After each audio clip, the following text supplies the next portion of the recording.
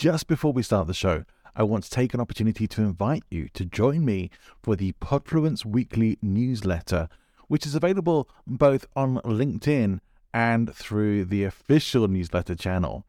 Now, if you are on LinkedIn and it's easier for you to follow there, then please just click on the link in the show notes, which will take you straight to Podfluence on LinkedIn, where you can subscribe for free and get weekly updates on Podfluence articles as well as episodes. If you would like to subscribe to the full newsletter where you'll get additional materials and, as my little incentive to you, my pre-podcast guest checklist for you to use when you're appearing on podcast shows so that you can be fully prepared every single time, then please click the link to the official newsletter in the show notes. Hope to see you there. Let's get on with the show. Welcome to the show. My name is Johnny Ball. This is Speaking Influence. As we start, I am very excited to be announcing that we have a new sponsor for the show.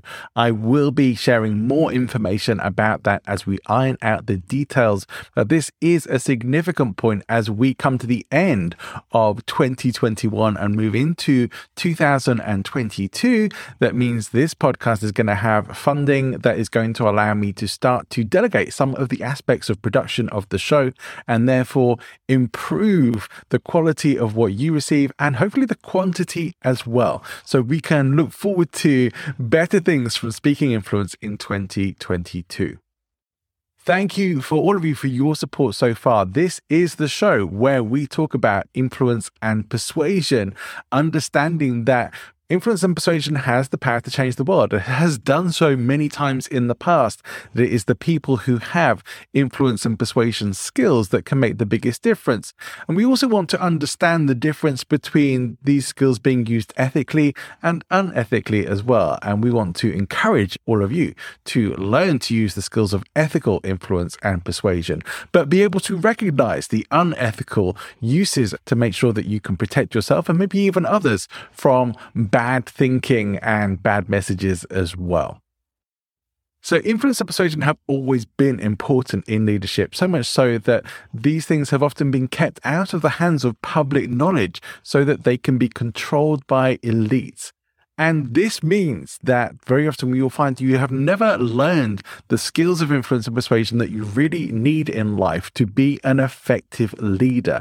If you are someone who is a public figure, if you are a brand that is in the public eye and you have a business with a public face, then you need to be able not just to speak and present yourself well, but to be able to do so with clarity, confidence, and charisma, the things that we want to make sure that you are armed with from Speaking Influence.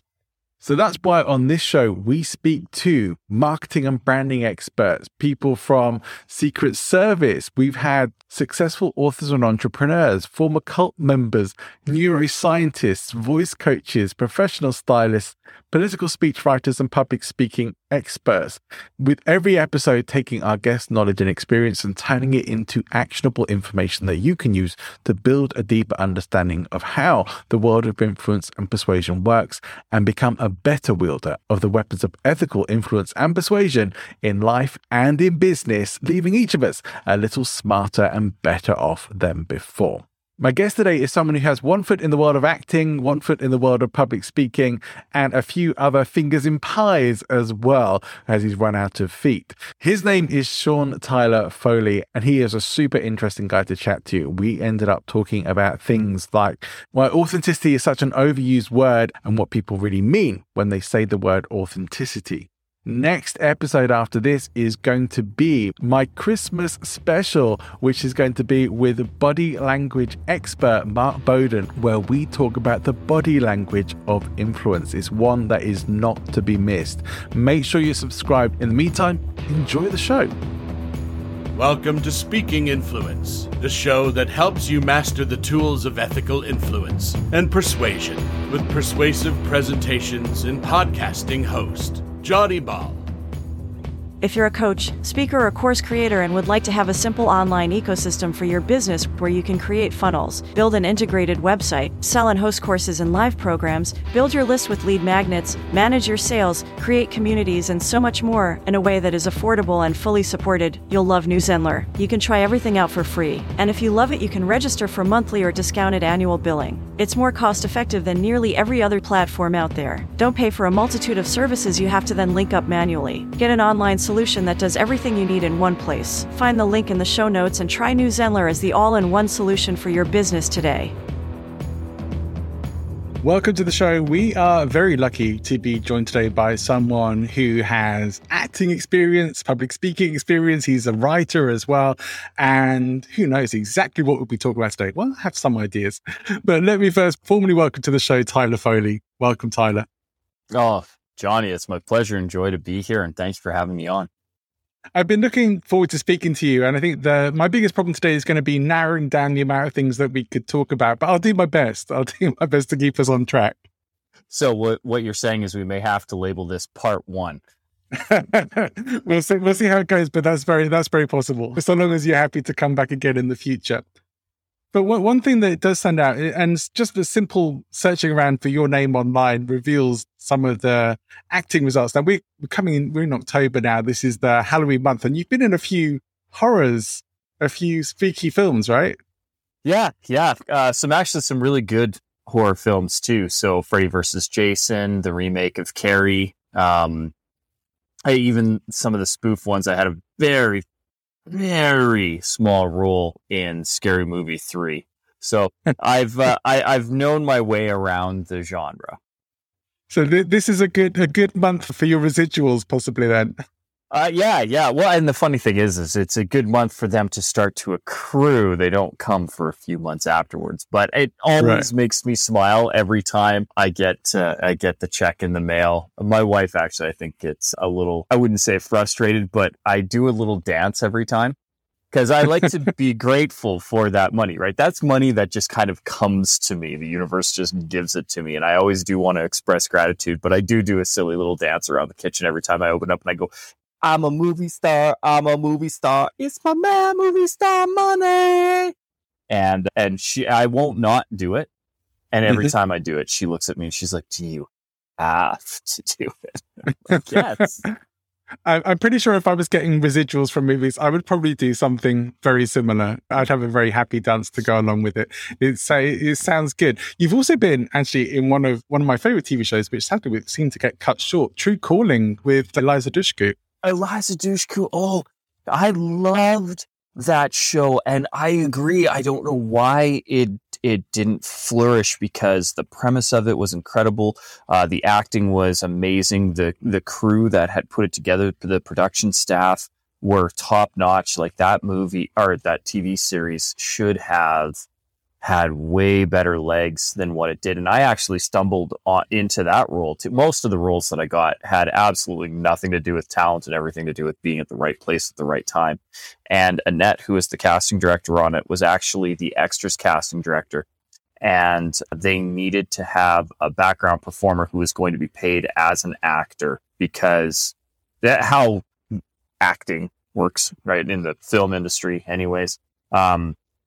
If you have two main characters who are like actually interacting and then you have a third person, even if that person doesn't say anything because if you took them out of the scene and the scene didn't work, they're therefore considered an actor. And so they basically needed an actor who they could trust, but background was responsible for casting the role. And so she just literally gave it to me. She phoned me up one day and she's like, and I was on another set. I was actually doing stand-in work for her on another set. And so she arranged with the AD staff, the assistant directors, phoned the third AD and she's like, you're going to let Tyler go for an hour. And I literally drove down the road from the one set. We were filming at a place called Burns Lake. And I had to go to another forest district area where they were filming the True Calling set and show. And literally stand in front of the director. And he did one of these. You'll do.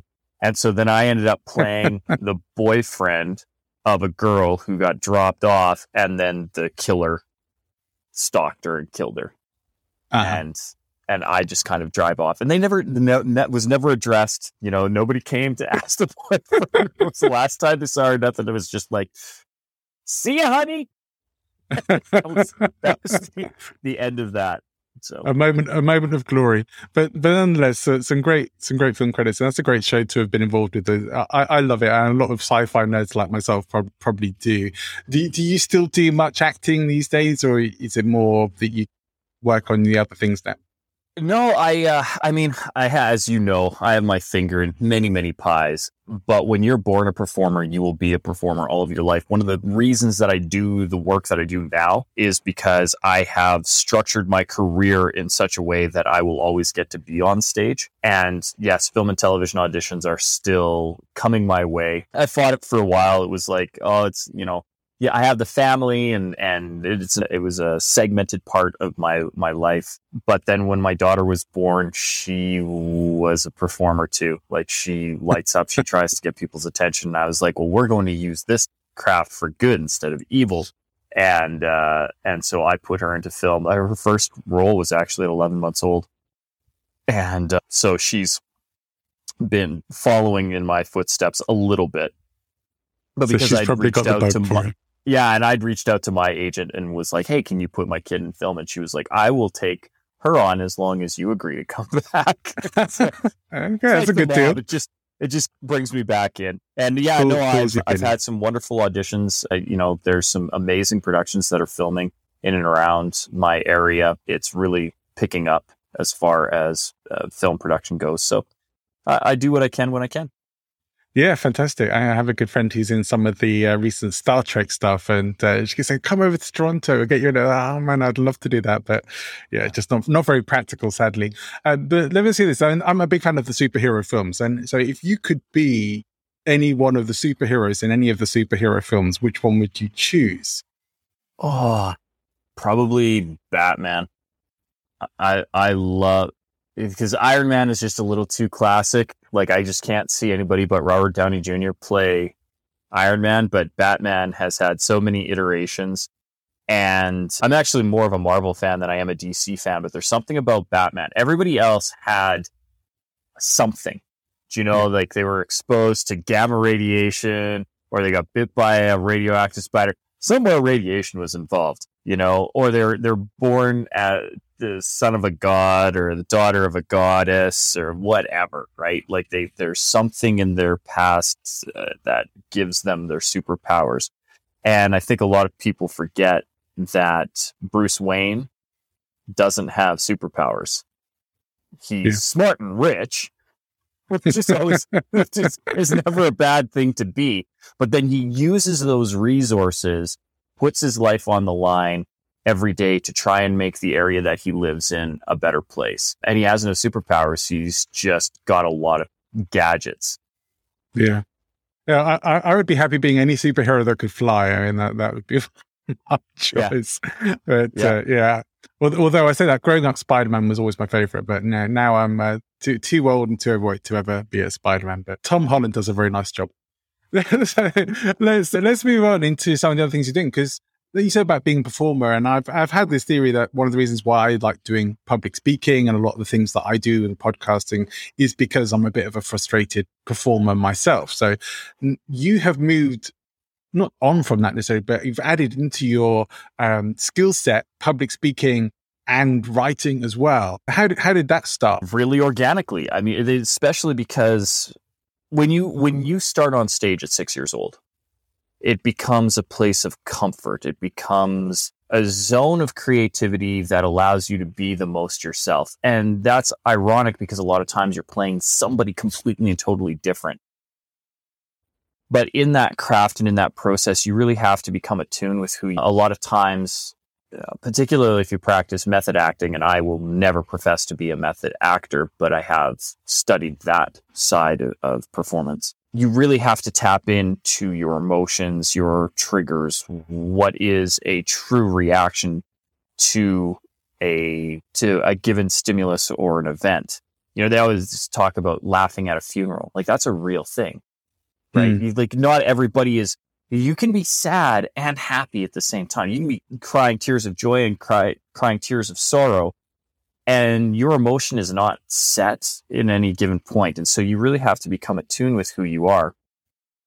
And I think when we talk about an authentic speaker, right? I hate that word, first of all. And it's overused in the industry right now. It's become such a buzzword. We're looking for an authentic speaker. I see it in all the breakdowns and all the calls for presentations. You know, we're looking for an authentic speaker. And I'm like, no, you're not. You're looking for somebody who is self-aware. Because you can have a lot of people who are applying saying, I'm an authentic speaker because, you know, I don't censor myself and I swear on stage and that's authentically me. I'm like, that's not being an authentic speaker.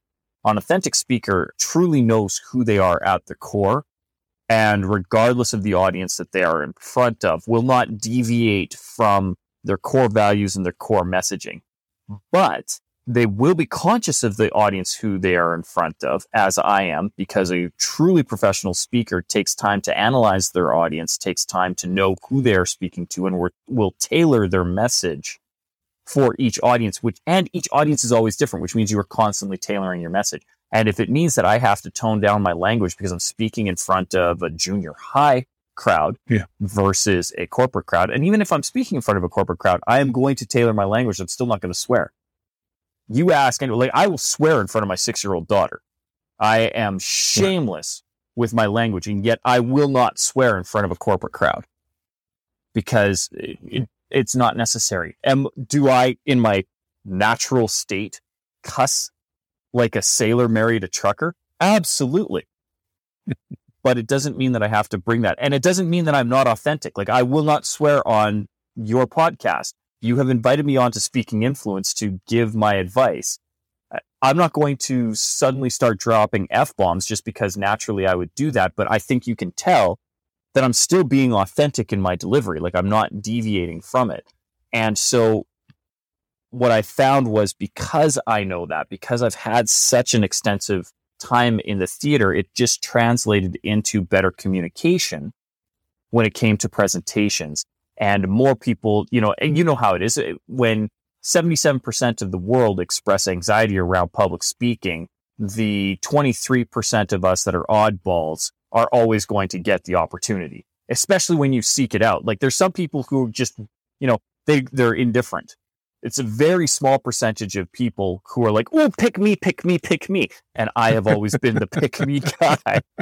And so I have just had the opportunities come to me. And then the book, being a best-selling author of The Power to Speak Naked, came about really because so many people were asking me, how do I do what I do? And I had run so many training sessions on how to do it that it was just an easier way for me to provide that material. And so I actually didn't write my book. I spoke my book.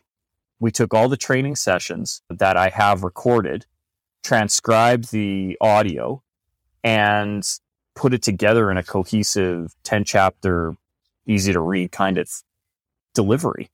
Right. I've had some other guests who have done their books in a similar way. It's an interesting style for me because I'm the kind of person who likes to sit down and write, and I will quite happily, you know, my thoughts will flow out very easily when I'm sat in front of the keyboard or with a pen and paper, and that would be my preference for writing, and still is. But I like that idea as well of talking the stuff out or just utilizing the materials you've already got there.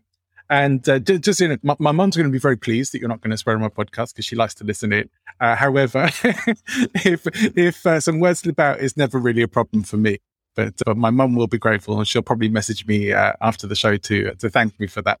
So I appreciate it. But yeah, it's interesting. My goal for Mrs. Ball to say that Tyler Foley was a pleasant gentleman, and you should have him back on your show, Johnny. And if we can get her to say that, will. Then I'm happy. I'm pretty sure she will do exactly that. I have several of my family are some very strong supporters of the show. I'm very, very happy to say. I have no idea why they listen to it, but they seem to enjoy it. While we're here, let's give a shout out and say hi, Mom. Hi, Mom. Hi, Mom.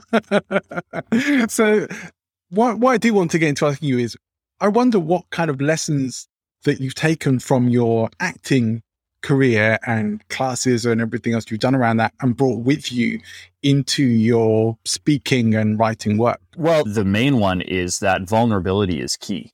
If you really want to be able to connect with an audience, you can't be guarded with your emotions and who you are. Even when I was playing a character, the real acting is not acting. You're not pretending to be somebody else. You are reacting authentically to a situation. And that requires, again, true awareness of who you are and what you want to accomplish.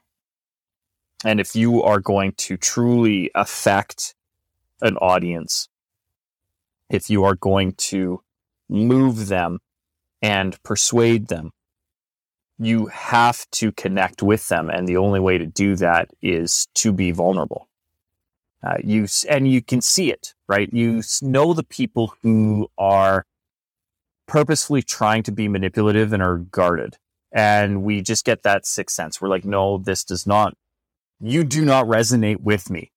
And the reason for that is because there is conflict. If you have conflict between your heart and your mind, your audience will sense that conflict, and they will have conflict with their heart and their mind because the messaging is not aligning.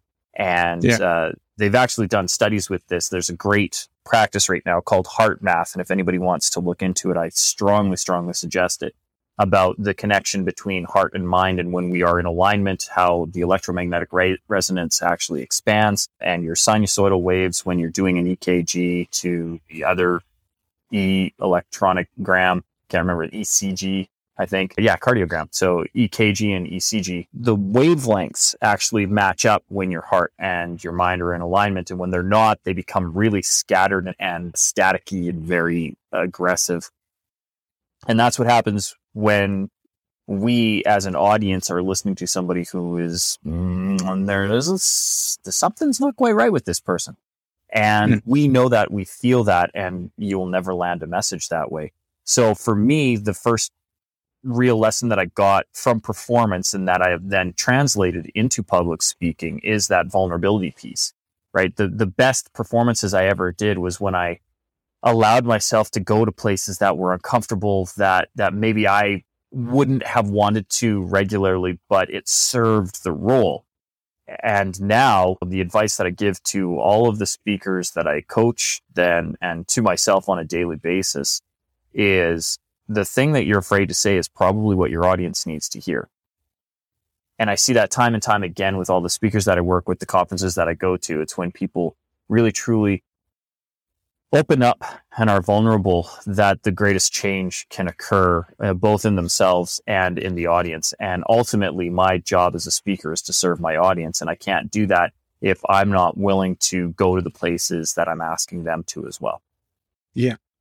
It's interesting to me because one of the things that I teach with some of my clients is along these sorts of lines, is really about how important it is as a speaker to evoke emotional responses in your audience. And to do that, you have to be in those states. You have to activate their mirror neurons. You have to make that connection in that way because people will recognize the emotions. And generally, when it comes to emotions, people can tell when they're fake or not. And I think, to me, that's what I would refer to as authenticity. But I know not everybody has that necessary, that definition, which is why, like yourself, I don't use that word so much. But that's what I'm generally talking about, which I think is pretty much along the same sorts of lines. If you want people to experience something, you have to be able to go there yourself and share that with them. And people will really connect in with that. And I find that it's the one thing that people seem to have the biggest struggle with. And that it maybe is, relates to the title of your book, I guess, but maybe is why people have so much of an issue of like, they feel very exposed when they do that. How do you get past that, do you think? Well, first of all, practice. Like knowing, you need to have the positive reinforcement to know that doing that has a reward, right? Human beings work on that risk-reward scenario. I mean, we're no different than our pets. You know, you get a treat and you're going to keep performing that way. And if you get scolded, you're not going to. And the problem, as you are well aware, most people who claim to be afraid of public speaking aren't actually afraid of public speaking. In fact, I would argue that the majority of the planet is actually not afraid of public speaking, or our entire system of commerce would collapse. You'd never be able to do it. You know, for thousands of years, we've gone to a market and asked for goods and received them back. Well, that's speaking in public. If anybody has ever been to a restaurant and ordered food, you've spoken in public. So you're not actually afraid of public speaking. What we're afraid of is public judgment. And most people are afraid to get vulnerable and are afraid to allow themselves the moment of self-actualization and self-recognition on stage because they're afraid of the reaction of the audience. They are afraid of that negative judgment. They project future casting and say that this is going to have a negative outcome if I allow myself to do this. And so really the only way to fight that is to do the bungee jump off of the bridge and see if that cord snaps you back or not. And the reality is the audience is on your side, right? So a couple of things that illusions that we have to shatter. The first one is this fear of public speaking. You're not afraid of public speaking. We've already tackled that because if you've been to a restaurant, you're not afraid of public speaking. So let's just blast that one out of the water. The next one is that the audience is somehow going to turn on you and attack you. Well, no, we, especially in the countries that you and I live in, we are far too polite to get up out of our seats to actually do that. And even more so to even vocalize it. Maybe in the States, you might get a hostile crowd or two, but even that is slim to none. Like for the most part, as a society, we have a sense of decency and we will not openly and vocally attack somebody. But even beyond that, even beyond the niceties of it, nobody goes to an event. Nobody goes to a talk or a presentation hoping that the thing is going to fail. Right. You know, at most, your audience may be passively indifferent to your message because they've been told that they had to go, right? Like I'm thinking like boardroom presentations where your boss told you had to present and he told or she told the rest of your company that they had to come because we need to listen to last quarter sales statistics or whatever that presentation happens to be. And so you may have an audience who's going, I would rather be so many other places than here right now. But in that, there's still this underlying message of, please be good so this isn't a waste of my time. Your audience is on your side. They want you to succeed. And just think of the last time you, the audience listening right now to Speaking Influence, what was the last presentation you've been to? Maybe it was this. Maybe it's this podcast that you're listening to right now. When Johnny brought me on, did you think to yourself, man, I hope this Tyler Foley guy sucks. I hope he brings absolutely no information that is useful to me to this podcast. I hope for the next half hour to an hour that my time is completely and totally wasted. And I'm frankly hoping that by the end of this, I've not only gained no message, but I've actually lost brain cells.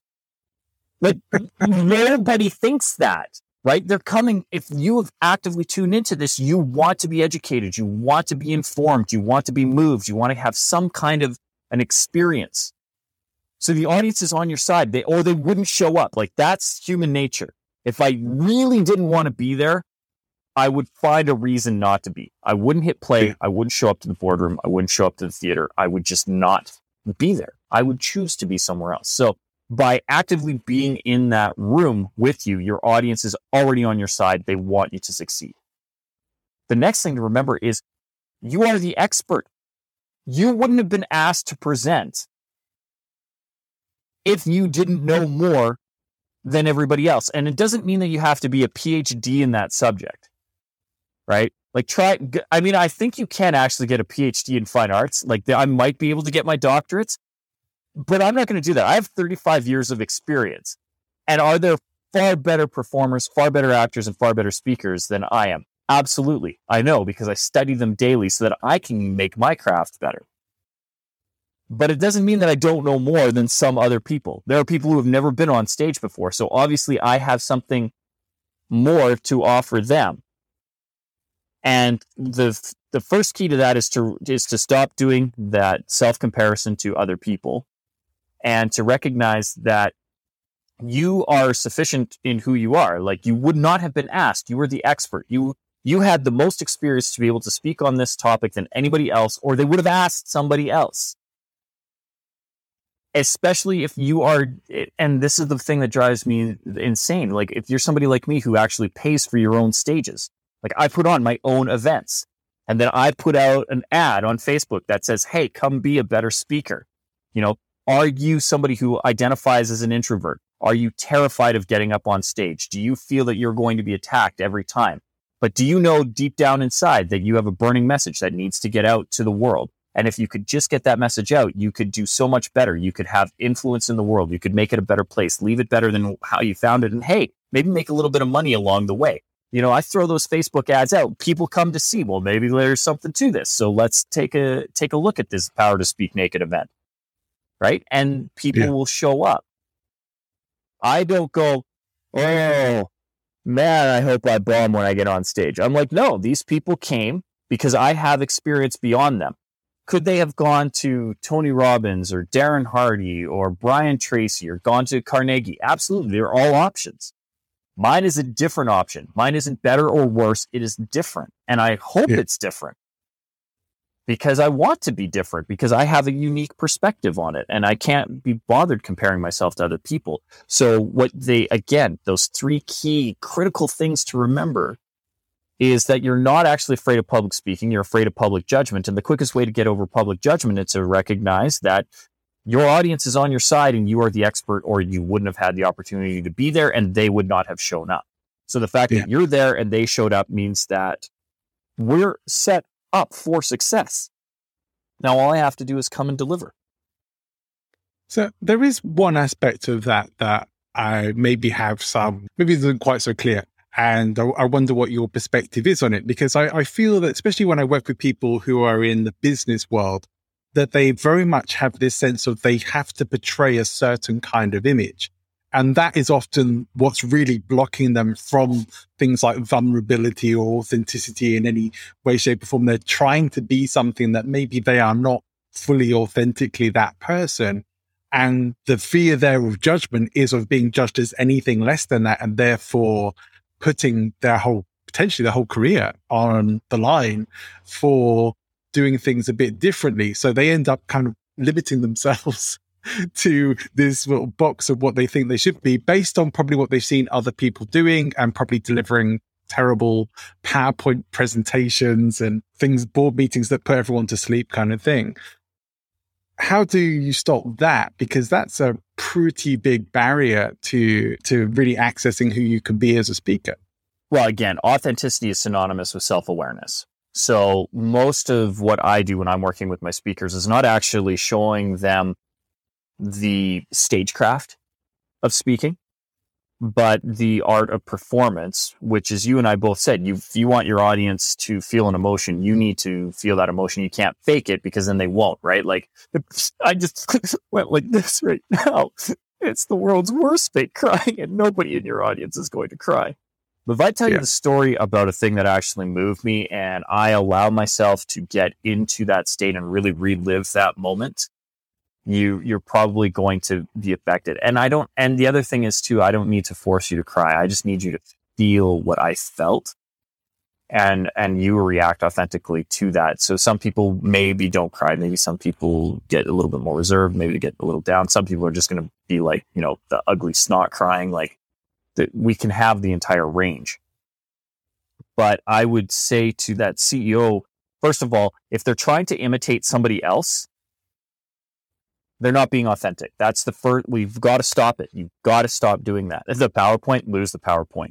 You need to be comfortable. I mean, the reason there's multiple layers to why the book is titled The Power to Speak Naked. We've talked on the one, which is that, I need you to be vulnerable and expose yourself to the raw, naked truth.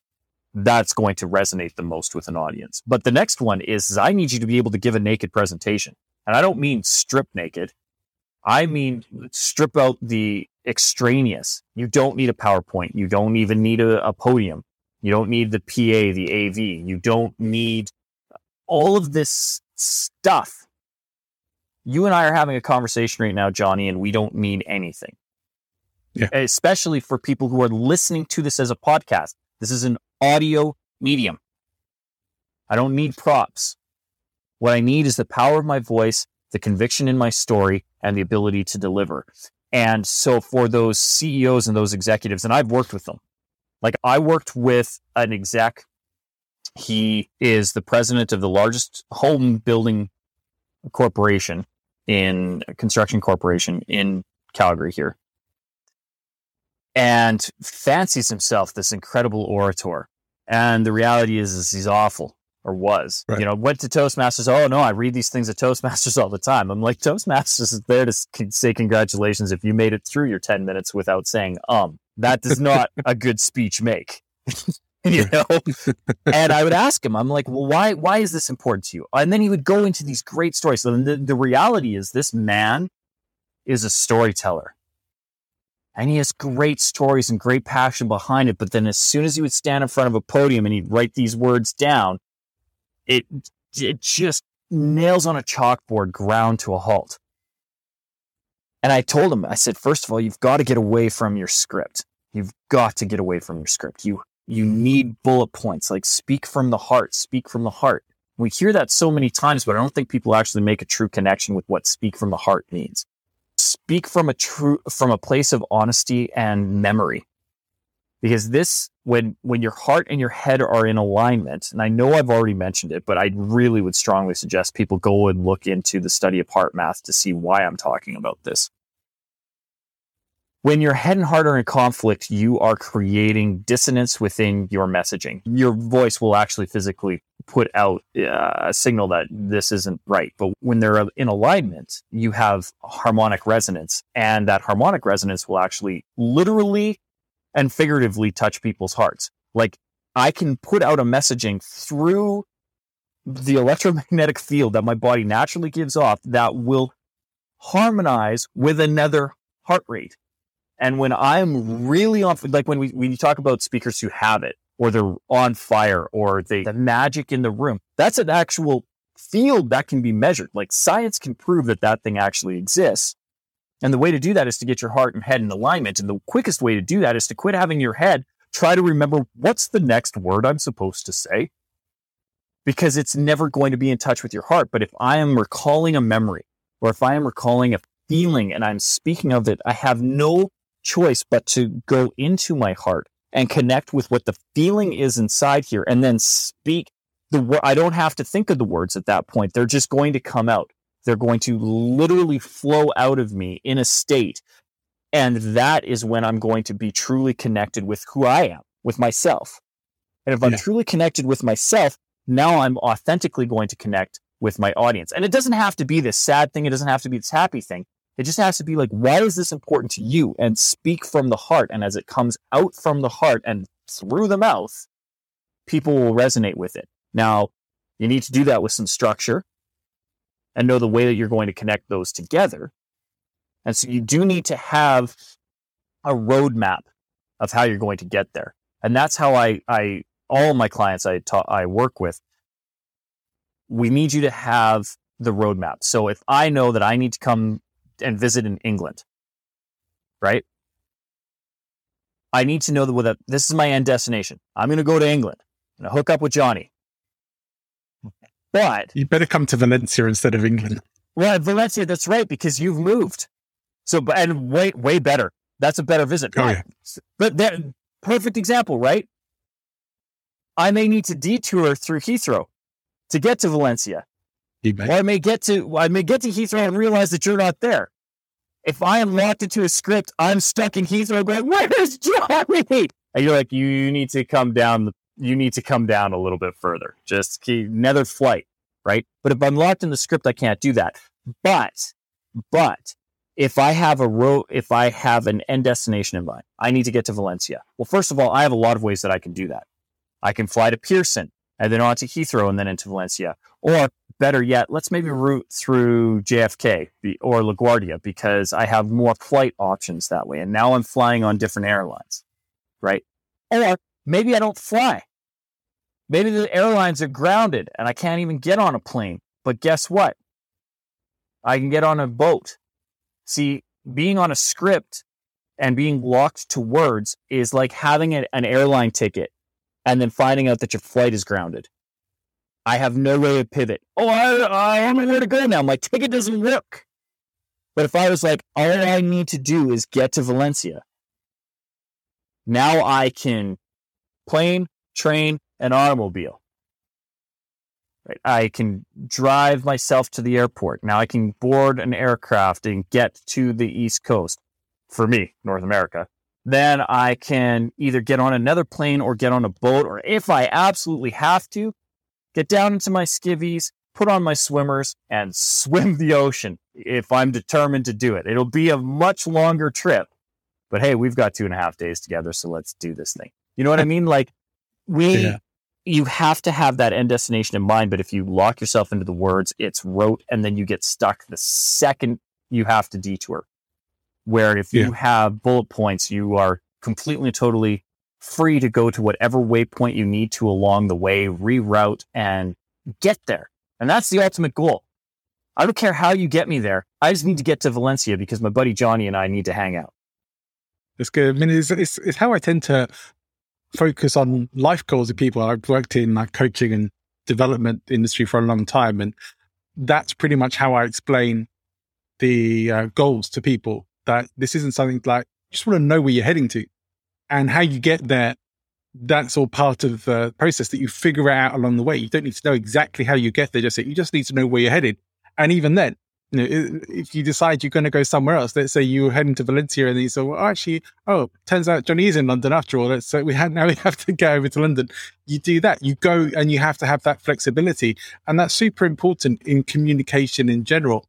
And I feel that some people in the speaker industry even take this whole concept a little bit strangely, in terms of when we talk about people having that flexibility, having the emotion and connection with people on stage, that everything has to be super emotive. Everything has to be like, you should be crying whilst you're on stage to connect with people, and you really have to tug the heartstrings and all that, which I don't think is at all what either of us or what anyone is really saying. Well, and that's true. Right. What I'm saying is you need to connect with your audience. And the best way to do that is to connect with yourself. If it's not an emotional thing, like, I can move an audience without ever making them cry. Right. And in fact, humor is usually even better. Right. Get an audience to laugh. And if you're not naturally funny, you don't feel that you have natural humor, which I assure you, most people do. Everybody has made somebody laugh at some point. But you don't have to try and force an emotion.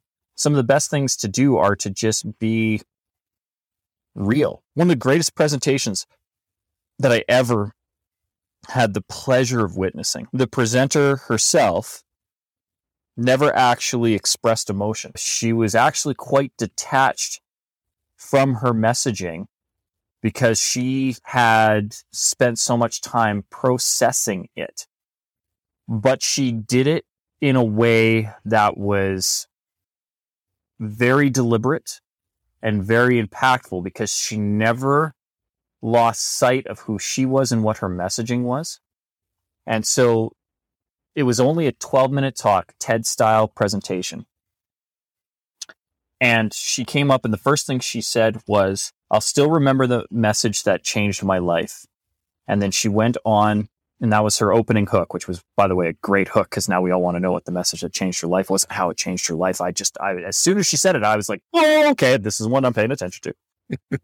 And she went on to explain how her husband had just returned home from work and had got up from the couch and had just set his cell phone down.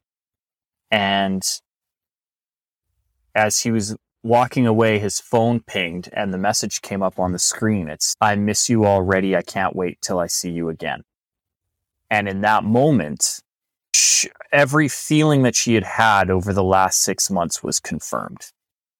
And she knew that there was infidelity within her relationship and that her husband was having an affair. And she said it very matter-of-factly. Like, this is somebody who, at the time when it was happening, was absolutely mortified and crushed. But she said it very matter-of-factly. But you knew that she was real. Like, she was recounting a story. It's just she no longer had the emotion. Well, I promise you, this particular conference had an audience of about 300 people. And probably 85%, they were all there to see a relationship expert by the name of Mark Groves, and it was called An Evening with Mark Groves. And so there was a lot of estrogen that was present in that auditorium. And instantly they were all on her side. Oh, sister, you better kick him to the curb because, right? And then she went on to explain that she had a choice in that moment. She had a choice to stay or a choice to leave. And she wanted to know how much 20 years of a relationship with a man that she loved and still loved was worth. Do we throw it away for a mistake? Do we throw it away for bad choices, or do we work on that? And so in this 10-minute talk, she went to talk about how infidelity is a series of choices that we all make, a degradation of values and priorities that seemingly seems small, right? I work with this person. Why don't we have a working lunch? Like, what's wrong with lunch? It's just lunch.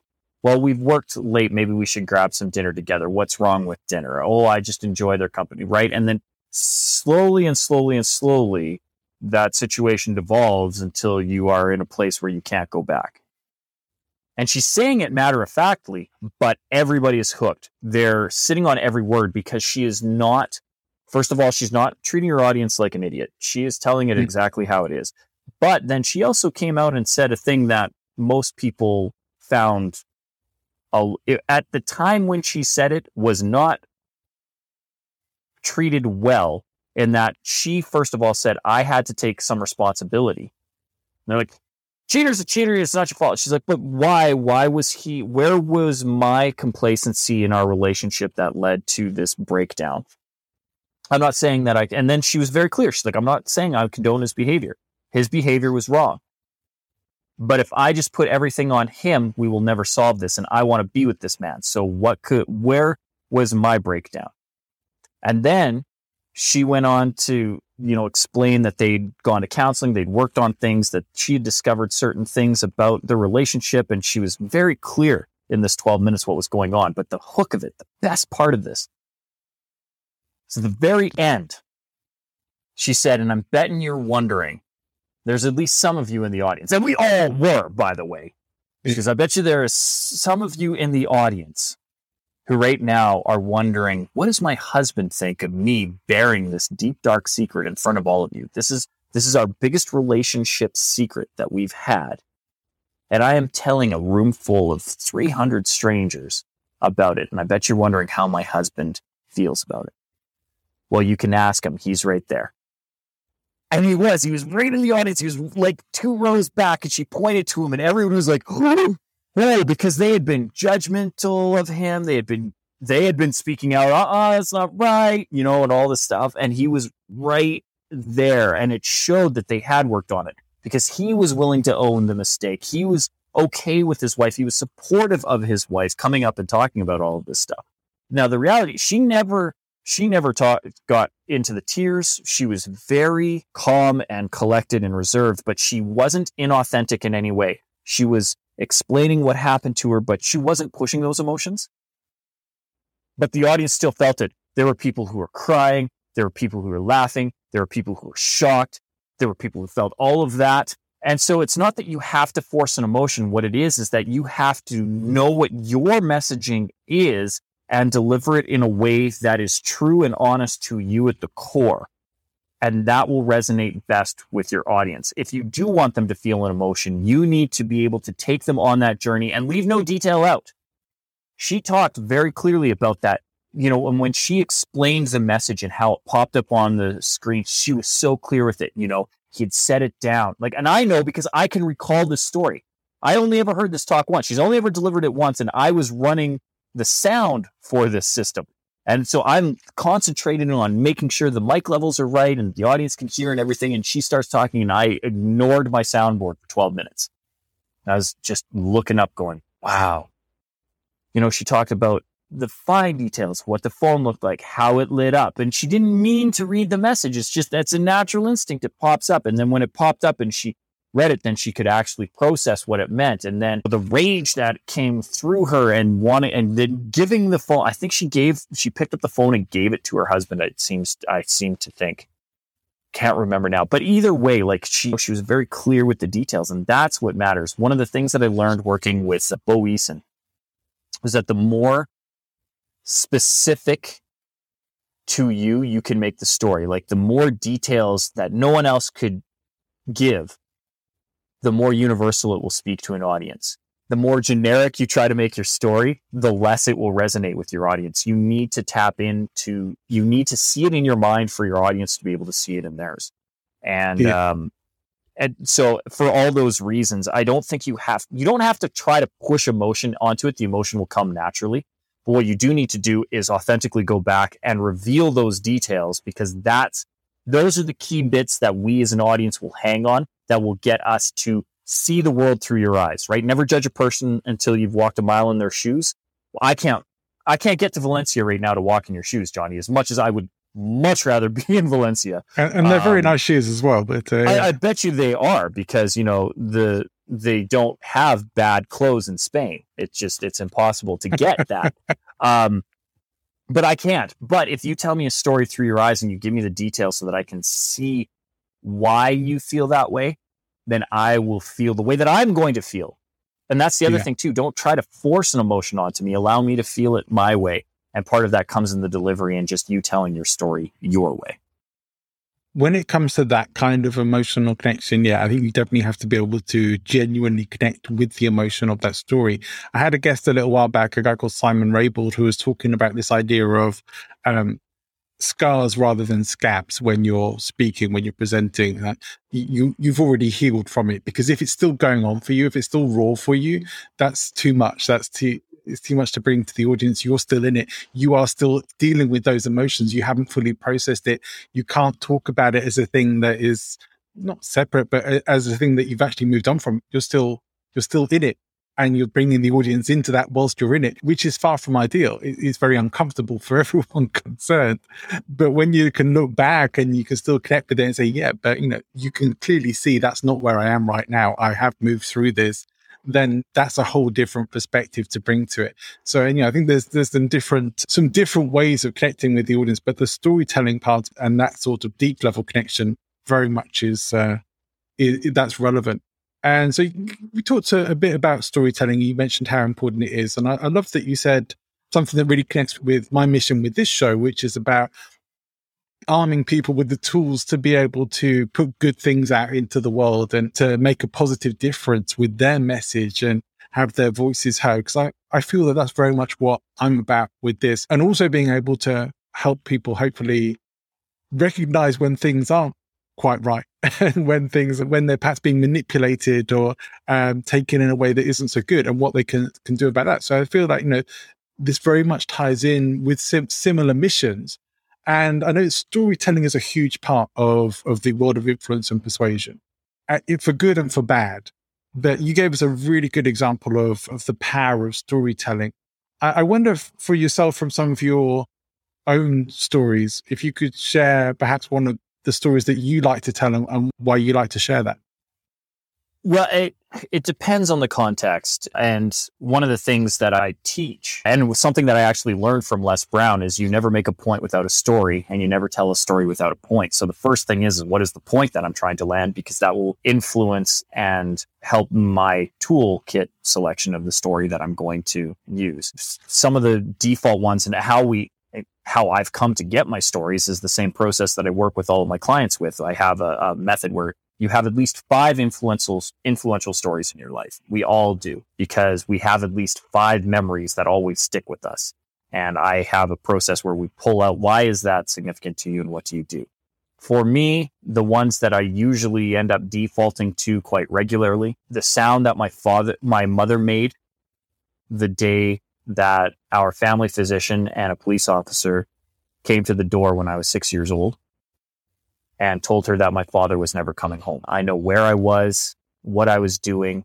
I remember the sound, how it reverberated not only through the house, but literally through my soul and the neighborhood.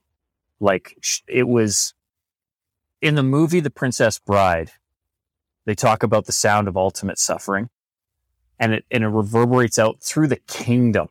when Wesley's being tortured and they throw the torture machine up to 50 and they kill him right there. And it's this ultimate suffering that this noise that he makes, and it's animalistic and it's haunting, and it doesn't even sound human. My mother made that noise, and it's haunted me to this day. It sends chills down my spine, and it has motivated. It has really shaped who I am, because I never want to hear that sound again. And in my early formative years, being 6 years old, most of my memories are actually auditory, like the ones that have propelled me forward, because very shortly after that was the first time that I ever heard an audience laugh and clap at something that I did. And that's a sound that I have sought for my entire life. So I have two sounds that have greatly shaped and influenced who I am, and they both came from 6 years old. The one was the sound of my mother that I never want to hear again, and the other was a sound of a crowd that I will always seek. And these two competing sounds have influenced every decision I've ever made. And so that's one of the stories that I talk about. I talk about when I was 17, New Year's Day, 1997, waking up and not being able to move the left side of my body, and brushing my teeth and realizing that I couldn't control my mouth, and that toothpaste was pouring out of the side of my mouth. I was just foaming, and realizing in that moment that everything had changed, and literally slowly coming to the realization that the left side of my body was paralyzed, and how that influenced me in my senior year of high school at a fine arts high school, having to withdraw from a show, having to really analyze and think about my future as a performer. How do you perform if half of your body doesn't respond to the commands? And what were my options? What could I do? And then the determined amount of physiotherapy and just medical intervention that I could get to try and make my body work again. To my most recent story that I've got to add to my toolbox, which is the birth of my daughter. And again, auditory. We only have one, because I never want to hear my wife make the sound that she makes giving birth. Again, my wife never wants to feel that pain. But the joy that came with that experience, because it was very traumatic for my wife. My daughter actually got stuck in the birth canal. And at a point where they had very few medical options. She was too far along to now reverse the process and have a C-section. So she had to come naturally. But she was stuck, and it was very touch and go. And for the very briefest of moments, there was probability that not only could I have lost my wife and my life partner and my best friend, but I could have lost my daughter all at the same time.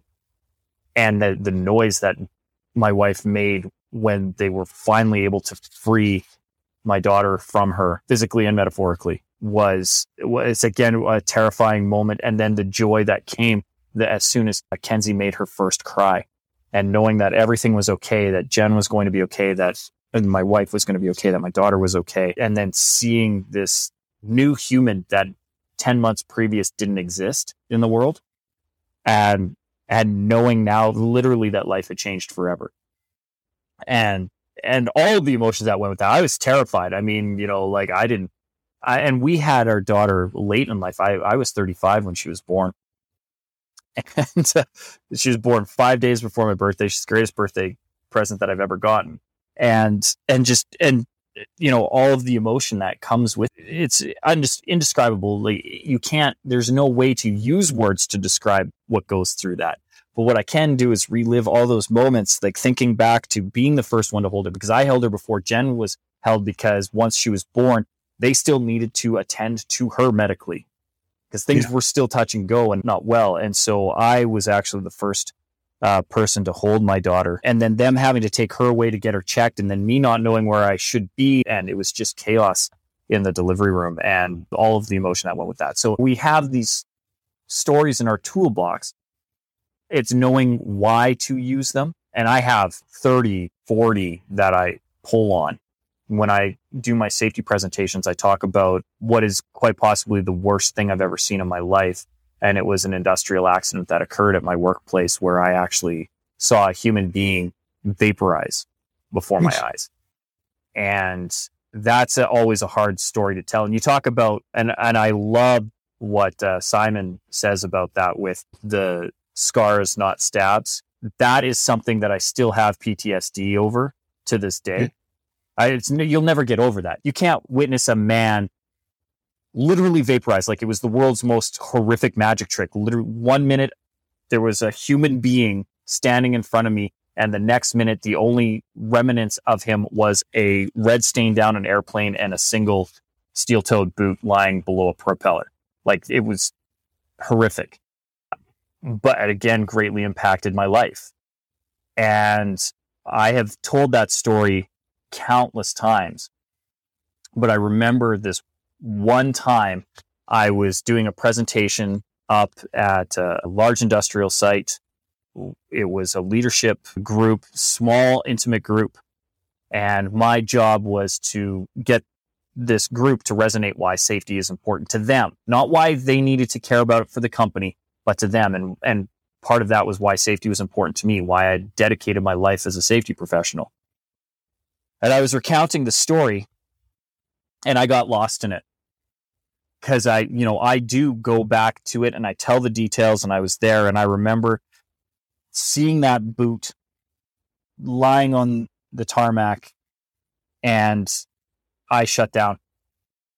And I know what my emotional out is. Like, I know how I get out of that story every time I tell it. It's very practiced. It's very rehearsed because it needs to be. But in that one delivery, in that one group, I remember looking at, there was a guy, he was 3 rows back, and there was a woman that was beside him with the training.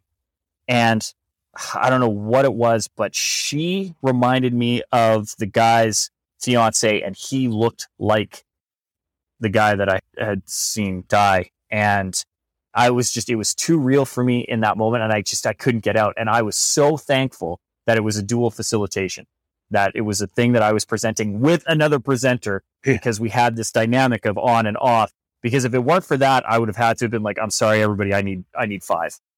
Luckily, I was able to get my 5 without disrupting the flow of the presentation. And bless David Handler, if you're listening to this, I will forever to this day owe you for saving me in that presentation. You are a true professional, and I love you dearly. So that's my shout out. We got a shout out to your mom, Johnny, and that's my shout out to David Handler, who is an incredible coach, by the way.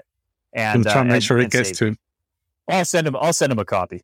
Look, but he's on my mailing list. He will get the distribution, but I will tell him that specifically he needs to listen to this episode. Absolutely, yeah. Tyler, one of the things that is a bit sad for me is that we don't have all the time available to continue the conversation, because I think there's so many more places that I wanted to get to. We may have to have that part 2 that we talked about before. But it's been wonderful hearing about your stories and your experiences. And I think we start to get very much an idea about how powerful storytelling can be, and really the difference between stories that you're still very much in of dealing with and the stories that you've already moved on from and been able to process and look back on.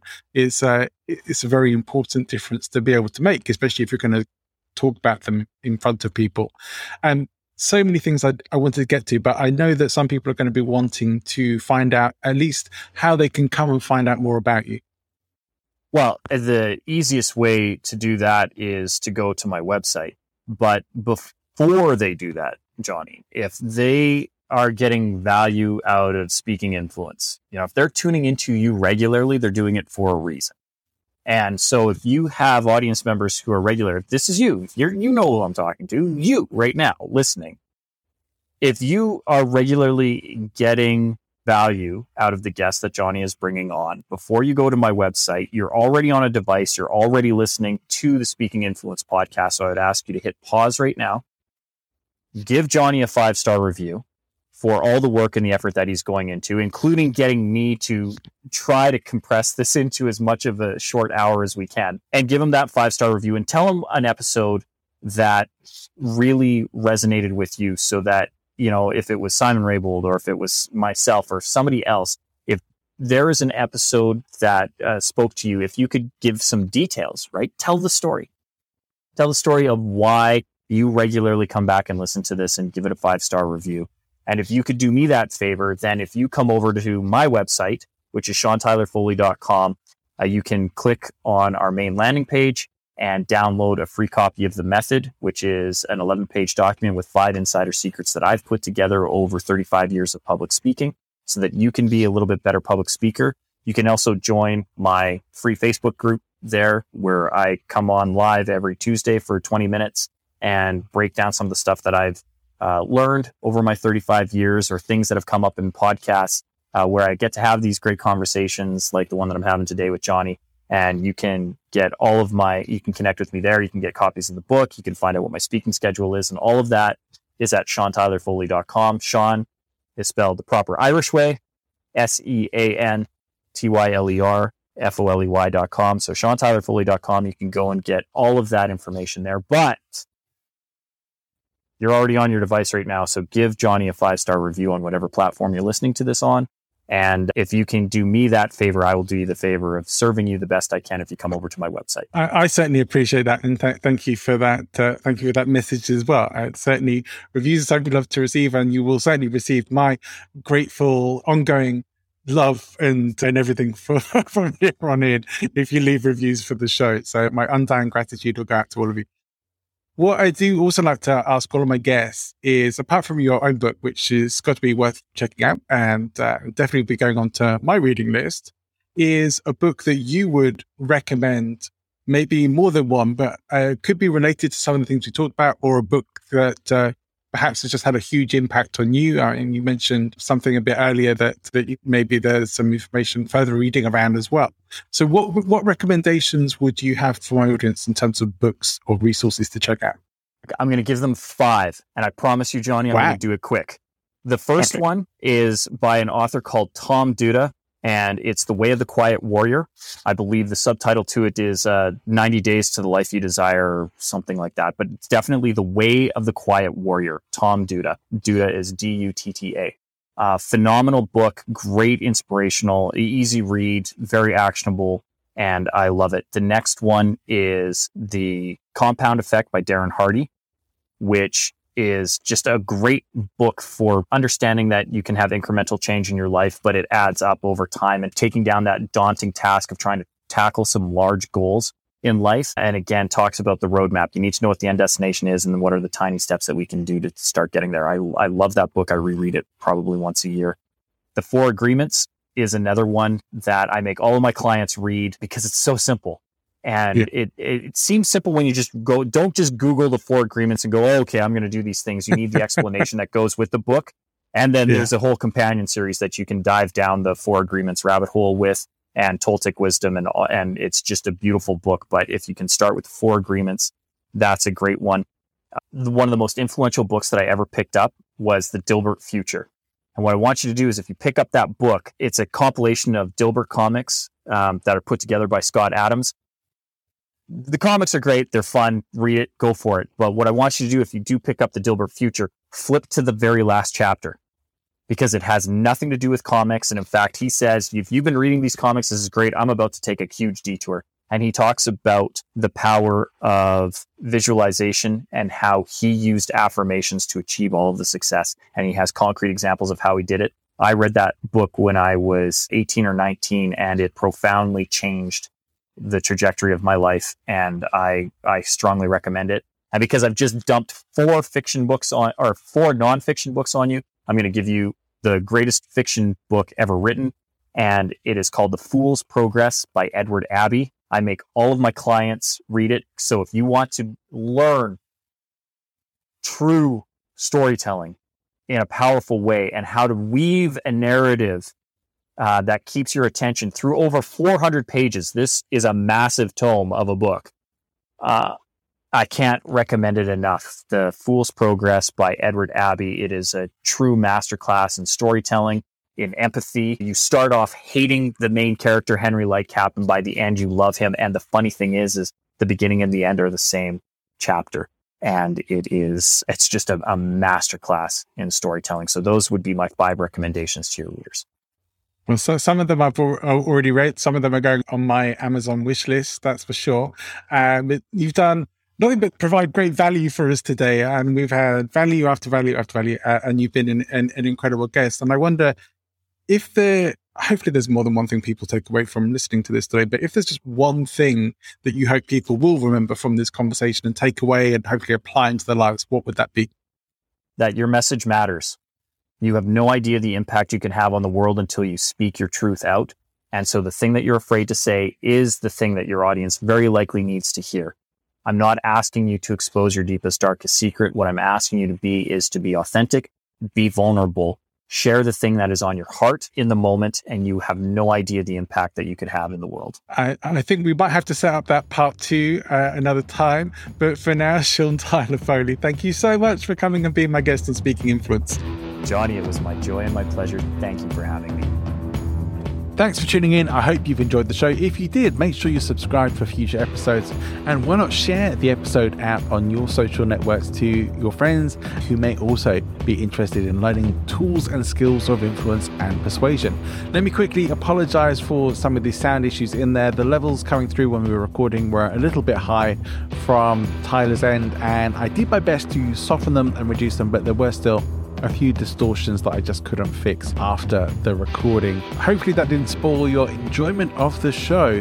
Do make sure you come and join me next time, where my guest is Mark Bowden, international body language expert, and we are talking about the body language of influence. I can promise you that is a show not to be missed in our Christmas special for this year. Whatever you're doing, wherever you are, have an amazing rest of your day. Go and make great things happen. See you next time.